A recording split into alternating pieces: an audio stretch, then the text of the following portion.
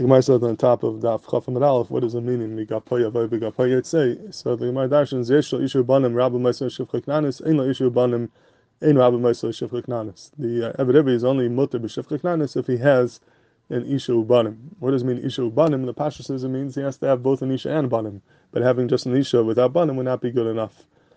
But if you take a look at Rashi and Chumash, the beginning of Parashas Mishpatim, Rashi says that Im lo haya nasi mitchila in Rabbi Mosar Shefcha Knanis. But it's masha if he was nasi, if he was married, then he could be Mosar Shefcha Knanis, even though there's no banim. So it's masha from Rashi that having isha alone without banim is also good enough. And the Mishnah Melech in Hilchos Avadim, Perikim Alachadad, is very bothered with this. Rashi says Rashi is l'chayk nagid the Gemara. The Gemara is masha we need both isha u banim. Where does Rashi get this from? That isha alone is good enough. L'chayk it's kenagid the Gemara says it's kenagid all the poskim. The Gemara says you have to have yeshal isha u banim. But the truth is, if you look in the Taisar Rashi over here, you have a beferish makar for Shitas Rashi. The Taisar Rashi speaks of beferish when it says yeshal isha ubanim. It doesn't mean isha ubanim. It means ay katani. It means either one, or either an isha or banim. Either one is enough to be allowed to have a shifcha. There's no need to have both isha ubanim.